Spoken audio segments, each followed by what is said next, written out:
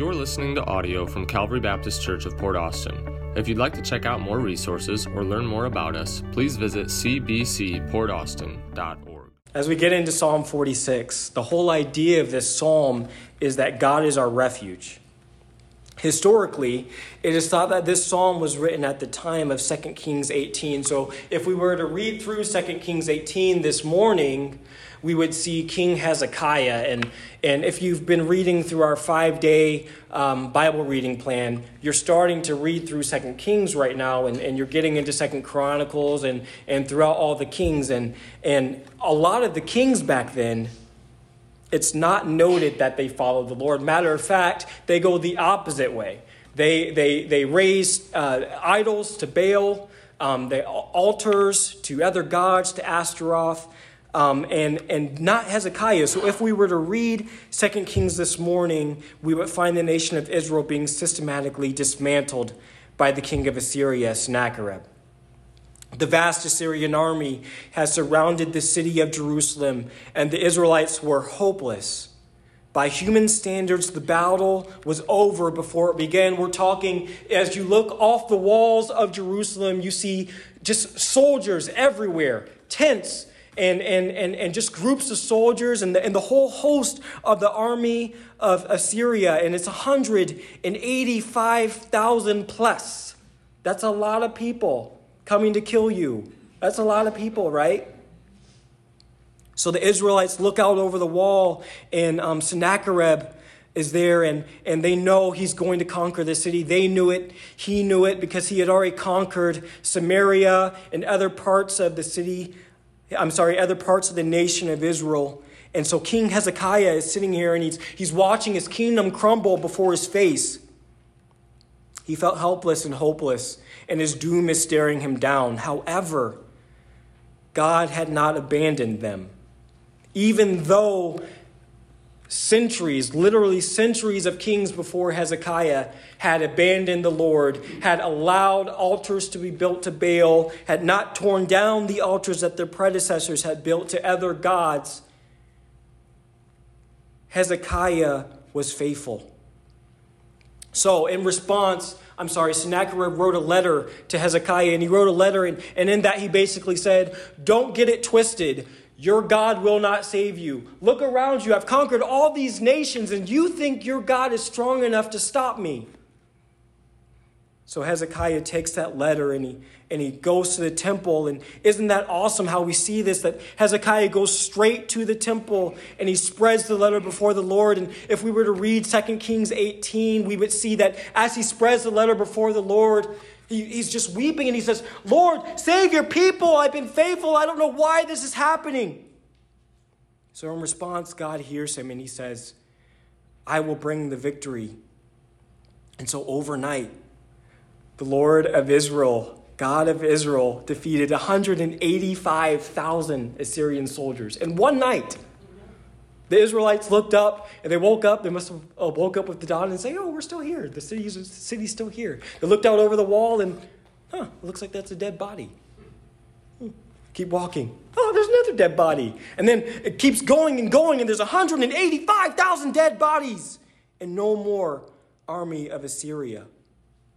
So I imagine as the Israelites woke up and they looked out over what was the army of Assyria, and they just, crazy dancing, loud singing, that I would have literally died to be there. What's interesting is that we also see that Sennacherib, as he returned, he was actually killed by his own sons. And that is the cost of trying to say something about God. Many have turned to this psalm for comfort during strenuous times. And although we don't know specifically, because we don't have it written in the Bible, that this psalm follows that victory, but historically, that's what most historians think.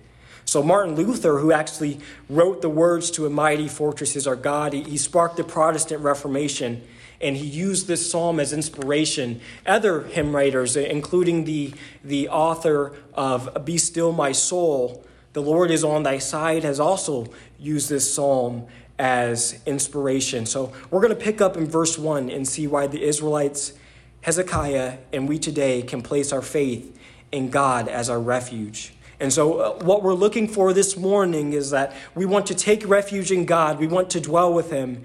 And then lastly, we want to be still. So we're going to take refuge in God. Take refuge in God in verses 1 through 3. Verse 1, Psalm 46. God is our refuge and strength, a very present help in trouble. Therefore, we will not fear, though the earth gives way, though the mountains be moved into the heart of the sea, though its waters roar and foam, though the mountains tremble at its swelling. Selah. The first thing we notice as we look at this passage this morning is that God is our refuge. In verse 1, he is our strong tower in our defense, and we place our hope and trust in him to keep us safe. What a comfort to know that although the arrows of life fly all around us on the battlefield of life, we can run to our shelter and be completely shielded. The psalmist also notes that God is ready and willing to protect us in trouble, a very present help in trouble, the second part of verse 1. Though earthquakes should come, verse 2, though the very mountains crumble into the sea, though a pandemic sweeps the nation, though there be catastrophe all around us, there is no reason for us to fear because our God is in control. These verses paint a beautiful picture of God's protection, and we could think of a lighthouse. Though the waves crash on the rocks below and the winds blow and the darkness takes over, the lighthouse will stand strong, and all who are in it are safe.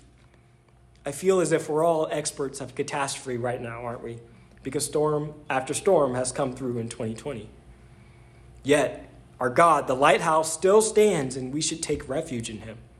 There's a second aspect to the lighthouse that we shouldn't miss. Those who are on the sea and the waves see its light, and with it, they can have hope. It stands as a testimony of strength and longevity, and those in trouble can come to the lighthouse for refuge as well. We live in a world that's literally, they're searching for hope. They're looking for refuge and for hope. And whether they admit it or not, that's what they're searching for. We have the hope they're looking for in Jesus Christ. And this is why in 1 Thessalonians 4, specifically dealing with death, the worst possible situation for anyone's life, Paul says, we do not sorrow as those who have no hope. We don't sorrow as those who have no hope when we deal with death, because we have a hope and a refuge, and his name is Jesus Christ. In verse 2, the psalmist resolves not to fear. This is because fear is such a powerful motivator. Now, there's a reason why my wife and I don't watch scary movies late at night. It's because I'm a big scaredy cat. There's a reason why we don't go to haunted houses. Because no one wants to see me as a grown man using his wife as a human shield. No one wants to see that, including her. So why do people go to haunted houses in the first place? Is it because they actually go there to be truly fearful, to be truly scared? They might want to be scared, but they don't actually go there knowing that their fear is going to take control. When they're surrounded by fear, their common sense takes the lead. They know that they can walk through a haunted house, and even though there's a clown with a creepy mask on his face standing in an alcove over here, if that clown touches me, I'm suing that clown. Right? Okay? That's what we know when we go through a haunted house. We are fearful, but we do not let fear take the lead. And so this is what the psalmist is telling us. We are encouraged to not let fear dictate our response to situations. This should be directed by faith. It was probably much easier to pen this psalm after the hardship had passed, after they saw the Assyrians had been defeated, and rightfully so. When our faith drives our responses and we are motivated by it, every situation points us to our gracious protector. Every situation reminds us that our God is in control, and though mountains roar and the waters foam, he leads us into battle. At the end of verse 3, we see the word Selah. This means stop and reflect. So during the time that this psalm was written, it's actually, if you look at the description at the top of the psalm, it says, to the chief choir master, right? Sons of Korah. So literally this psalm was explicitly sung. And so when we see the word Selah, I imagine that the music just abruptly stops. And the choir would stop singing. And we take this moment and we reflect on our hope, that is Jesus Christ. Run to him as your refuge. And in times of trouble, he is not hard to find. And this is because he dwells with us, as we see in verses 4 through 7. In verses 4 through 7, we are to dwell with God. Verse 4, there is a river whose streams make glad the city of God, the holy habitation of the Most High. God is in the midst of her, and she shall not be moved. God will help her when morning dawns. The nations rage, the kingdoms totter. He utters his voice, and the earth melts.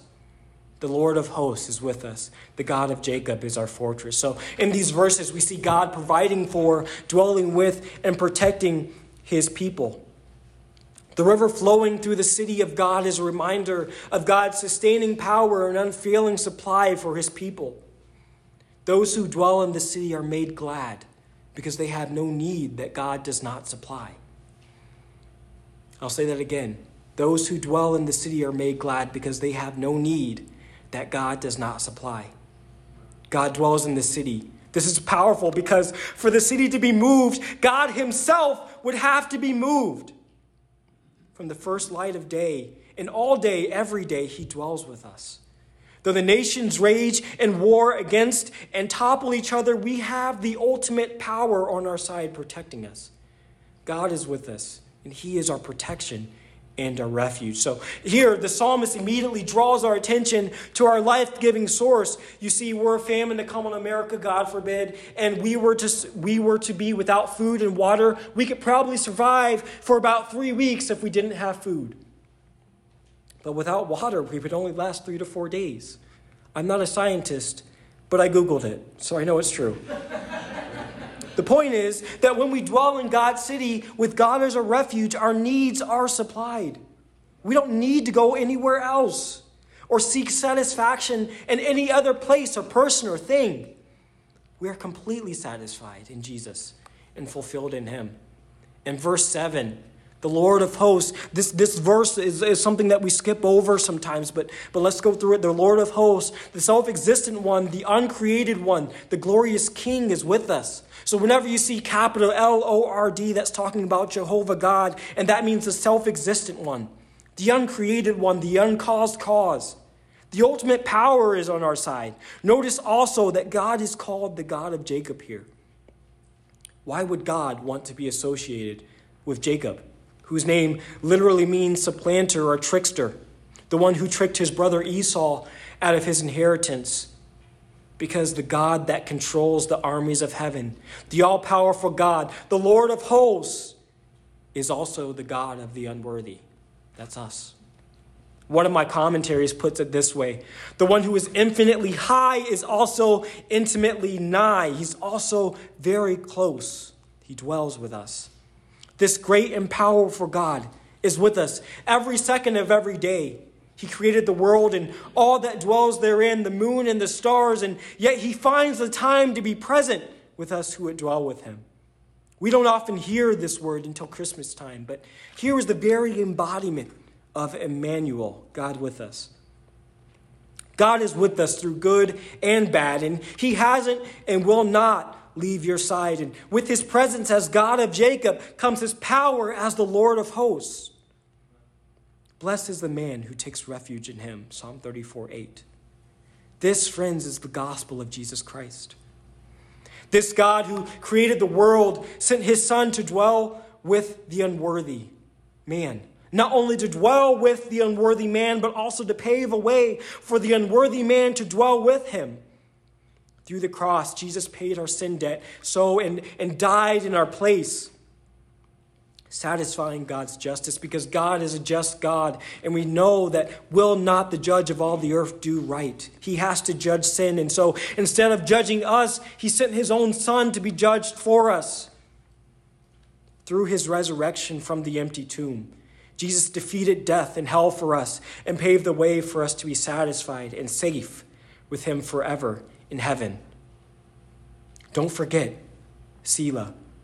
Pause and reflect on the power and authority of God and on the evidence of his great mercy, that he even regards us and hears us as he promises.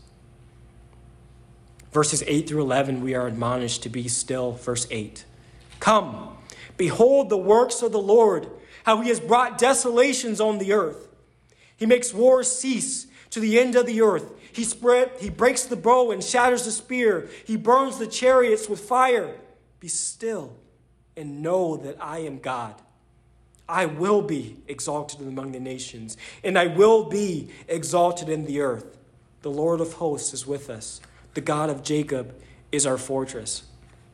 The psalmist calls on us to behold the works of the Lord, and I love this part because behold here means contemplate with pleasure.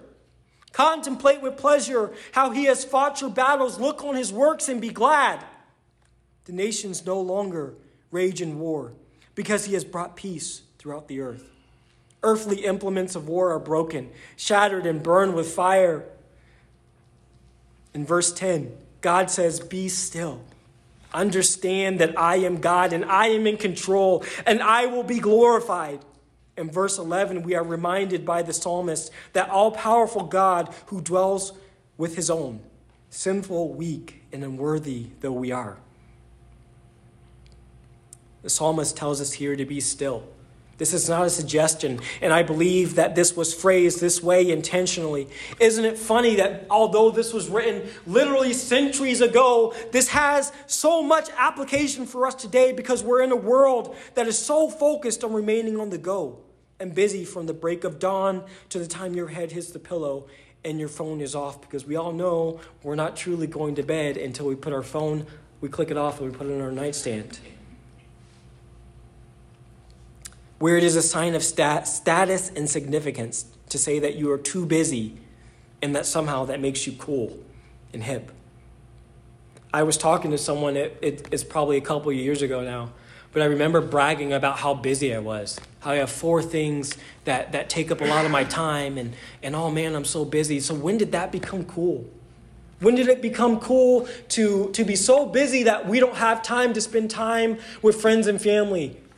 When did it be cool that we don't have time to spend time with our Creator? You see, when the world says rush, Jesus says rest. This is the time, this is why he says, be still. In Matthew 11:29, he says, take my yoke upon you and learn from me, for I am gentle and lowly in heart, and you will find rest for your souls. What an amazing promise of rest we see here. And as we read, we see the consequences of being still. The consequences can be good and bad. And here they are good. Be still and know. It is only when we are truly unbothered and unhurried that we can truly rest in the Father's care for us. In the original language, know here means to understand. Surely, we say to God, we don't actually need to be still just to understand that you are God. Of course we know that. Yet, when trials come, we struggle. We cry out to God in anger because we don't feel him. God, why is this happening to me? We ask friends and family for advice before we seek our Father's face, before we seek our Creator's face. Think about how crazy that is. We get so busy being busy that we forget to pray and ask him to guide and direct. This is the meaning we should draw from this part of the verse. Be still. Selah. Pause and reflect on my goodness and my kindness. Just remember that I am God and I created you and I'm in control. You are resting in me and I've got you. As we continue in the latter part of verse 10, we see the glorious truth that God is about his glory. And it's still controversial to say that God loves his glory more than he loves us. But if we think about it, it makes sense. We were made to glorify him. Also, to not seek his own glory above all else would be an affront to his own character. By pointing us to himself and being all about his own glory, God is loving us because he's directing our gaze to what will truly satisfy us, and that is him. This is not a wish from God. He is not saying, I hope people will see my actions and hear my words and hopefully they'll glorify me. No, the God who created the earth, animals, creatures, the sea, the land, all that he created, he says, the very rocks will cry out if you do not praise me. He created us for his glory, and because of that, he will be glorified in the nations. There is no other possible outcome. Again, in verse 11, we are reminded by the psalmist that an all-powerful God dwells with us, sinful, weak, and unworthy though we be. Jesus, the God-man, dwells with us as our refuge and strength.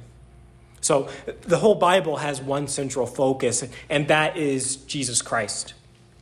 We see him throughout this psalm as well, and as our strong protector and our present peace as we walk through life. So maybe you're here today, or maybe you're on the live stream and you've never entered the fortress of his rest. You've never trusted in him as your present peace, as your present help in trouble. Don't delay. Accept him today and experience the peace, love, and mercy and grace he offers. Rest in him. Christian, how do we respond? If you're here today and your world is in turmoil, take refuge in him. Dwell with him. Be still. The Lord of hosts, the God of Jacob, is on your side. Take refuge in God. Dwell with him and be still. Heavenly Father, we're so grateful to you. Lord, without you, we have nothing. We are nothing. I pray that you'll use your word this morning to effect change in our hearts, in my heart. In a world that turns its gaze away from you, help us to focus on you as our greatest treasure and our greatest pleasure. Help us to take refuge in you when the storms come around us. Father, give us grace to take these truths and apply them to our lives this week. Help us to encourage one another in these truths. Give us grace. In your name we pray.